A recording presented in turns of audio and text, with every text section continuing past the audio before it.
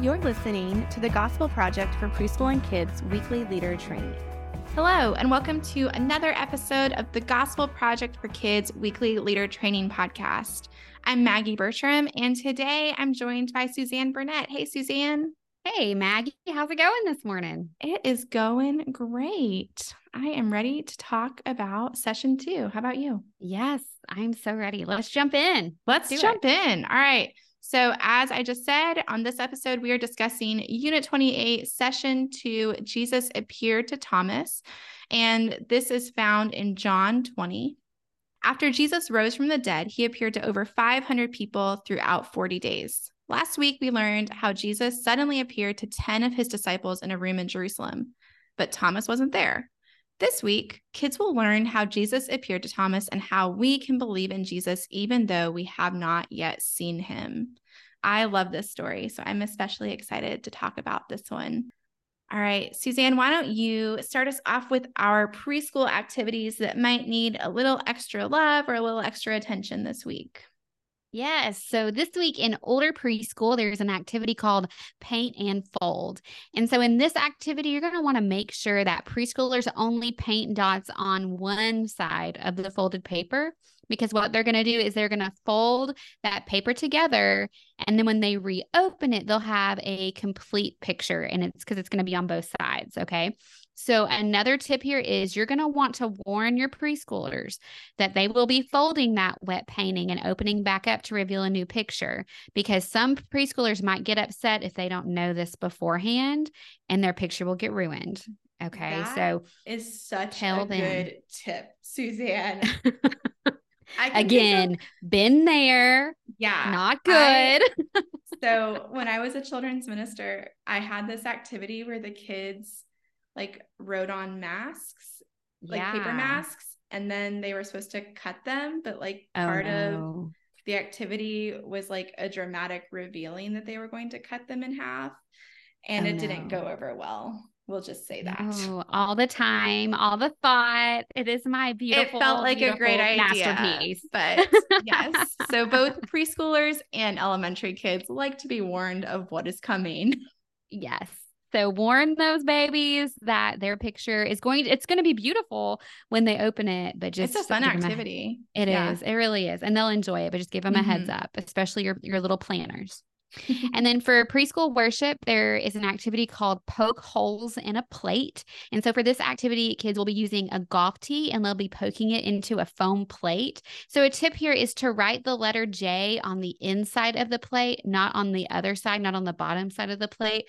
That way it's easier for preschoolers to poke the golf tee through the plate. And make sure that J is very large so they have an easier time poking the holes into the plate. That is a great idea. So for our older kids, there is an activity called What Is It? And the first tip is to make sure that you use an allergy alert, because this activity includes foods like cooked spaghetti and apricots, and the kids will be touching the foods as part of the activity. But you could also use other foods. So anything that might have an interesting texture or might be a little bit weird to touch. So things like mango or cooked oatmeal. And if you don't want to use food, I'm sure that there's lots of other, non-food items you could use. I'm trying to think of some off the top of my head. Marbles might be interesting. Yeah, or maybe cut Chanel stems. Oh, that's a great idea. Yeah, or those water beads that you soak in the water and they expand. So lots of different options, just something that's going to sort of catch them off guard when they're touching it, and they won't quite know what it is until it's revealed. And then for kids worship, there's an activity called I Doubt It. And when you're doing this activity, you might consider having a volunteer or an older kid go first in the game. Or if you have a group entirely of younger kids, you might brainstorm some statements that the kids could say during the activity to make it go a little bit easier, to just sort of get their brains thinking about it, and give them some examples. And then also in kids worship, there is a really fun group demo that involves poking a pencil through a Ziploc bag full of water. And I have done this multiple times and it does work. But the key is making sure that your pencil is really, really sharp so that it goes through both sides of the bag easily, because that is what's going to keep it from leaking water all over the place. That's important. It is important. And if you are concerned about your ability to poke a pencil through a Ziploc bag, you may consider doing the demo over a large bowl, just on the off chance that a little bit of water leaks out. But it's a great demo and it really helps teach the lesson to kids. All right, so what are we excited about for this session? Well, last week we saw that the disciples experienced fear, and we then saw how Jesus responded. This week, we get to see how he responds to Thomas's doubt. And again, we see that Jesus responded with kindness. This story also speaks directly to us, which I really love. It speaks to those who believe in Jesus without seeing, and it says that we are blessed. You know, kids are concrete thinkers, and so I think it can be tough sometimes for them to process a situation that they haven't directly seen.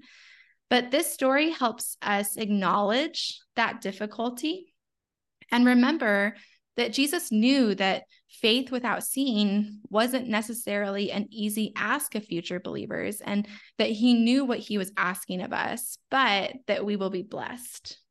Yeah, Maggie. And when I was reading this story, I was trying to read it through a lens of a preschooler and what they would be thinking and how they would be taking in this information.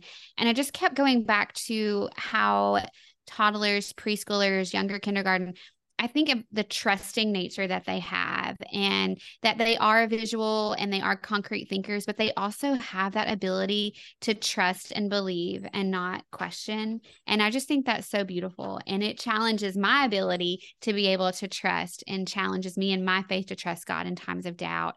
But I also think in the story, we can see that it's okay to have doubt and it's okay to have questions, but it's what we do with those doubts and what we do with those questions. And even though Thomas had doubt, he didn't stop pursuing Jesus, even though the disciples said, hey, we saw him. And Thomas, he didn't stop there. He continued to spend time with the disciples and be with them. And then we see Jesus meeting him in the middle of that doubt. And again, like you said, Maggie, showing him that kindness and compassion. And I'm so thankful for the compassion and gentleness of Jesus on the days that I have the same doubt and fear. Such a great reminder. Yeah, I just love that God saw that it was important to give us an example of what it looks like to doubt. And then what do we do with that? Like you were saying. That's right. That's great. Well, thanks for listening to today's episode of the podcast. We hope you found it helpful as you prepare to teach the Gospel Project for kids in preschool.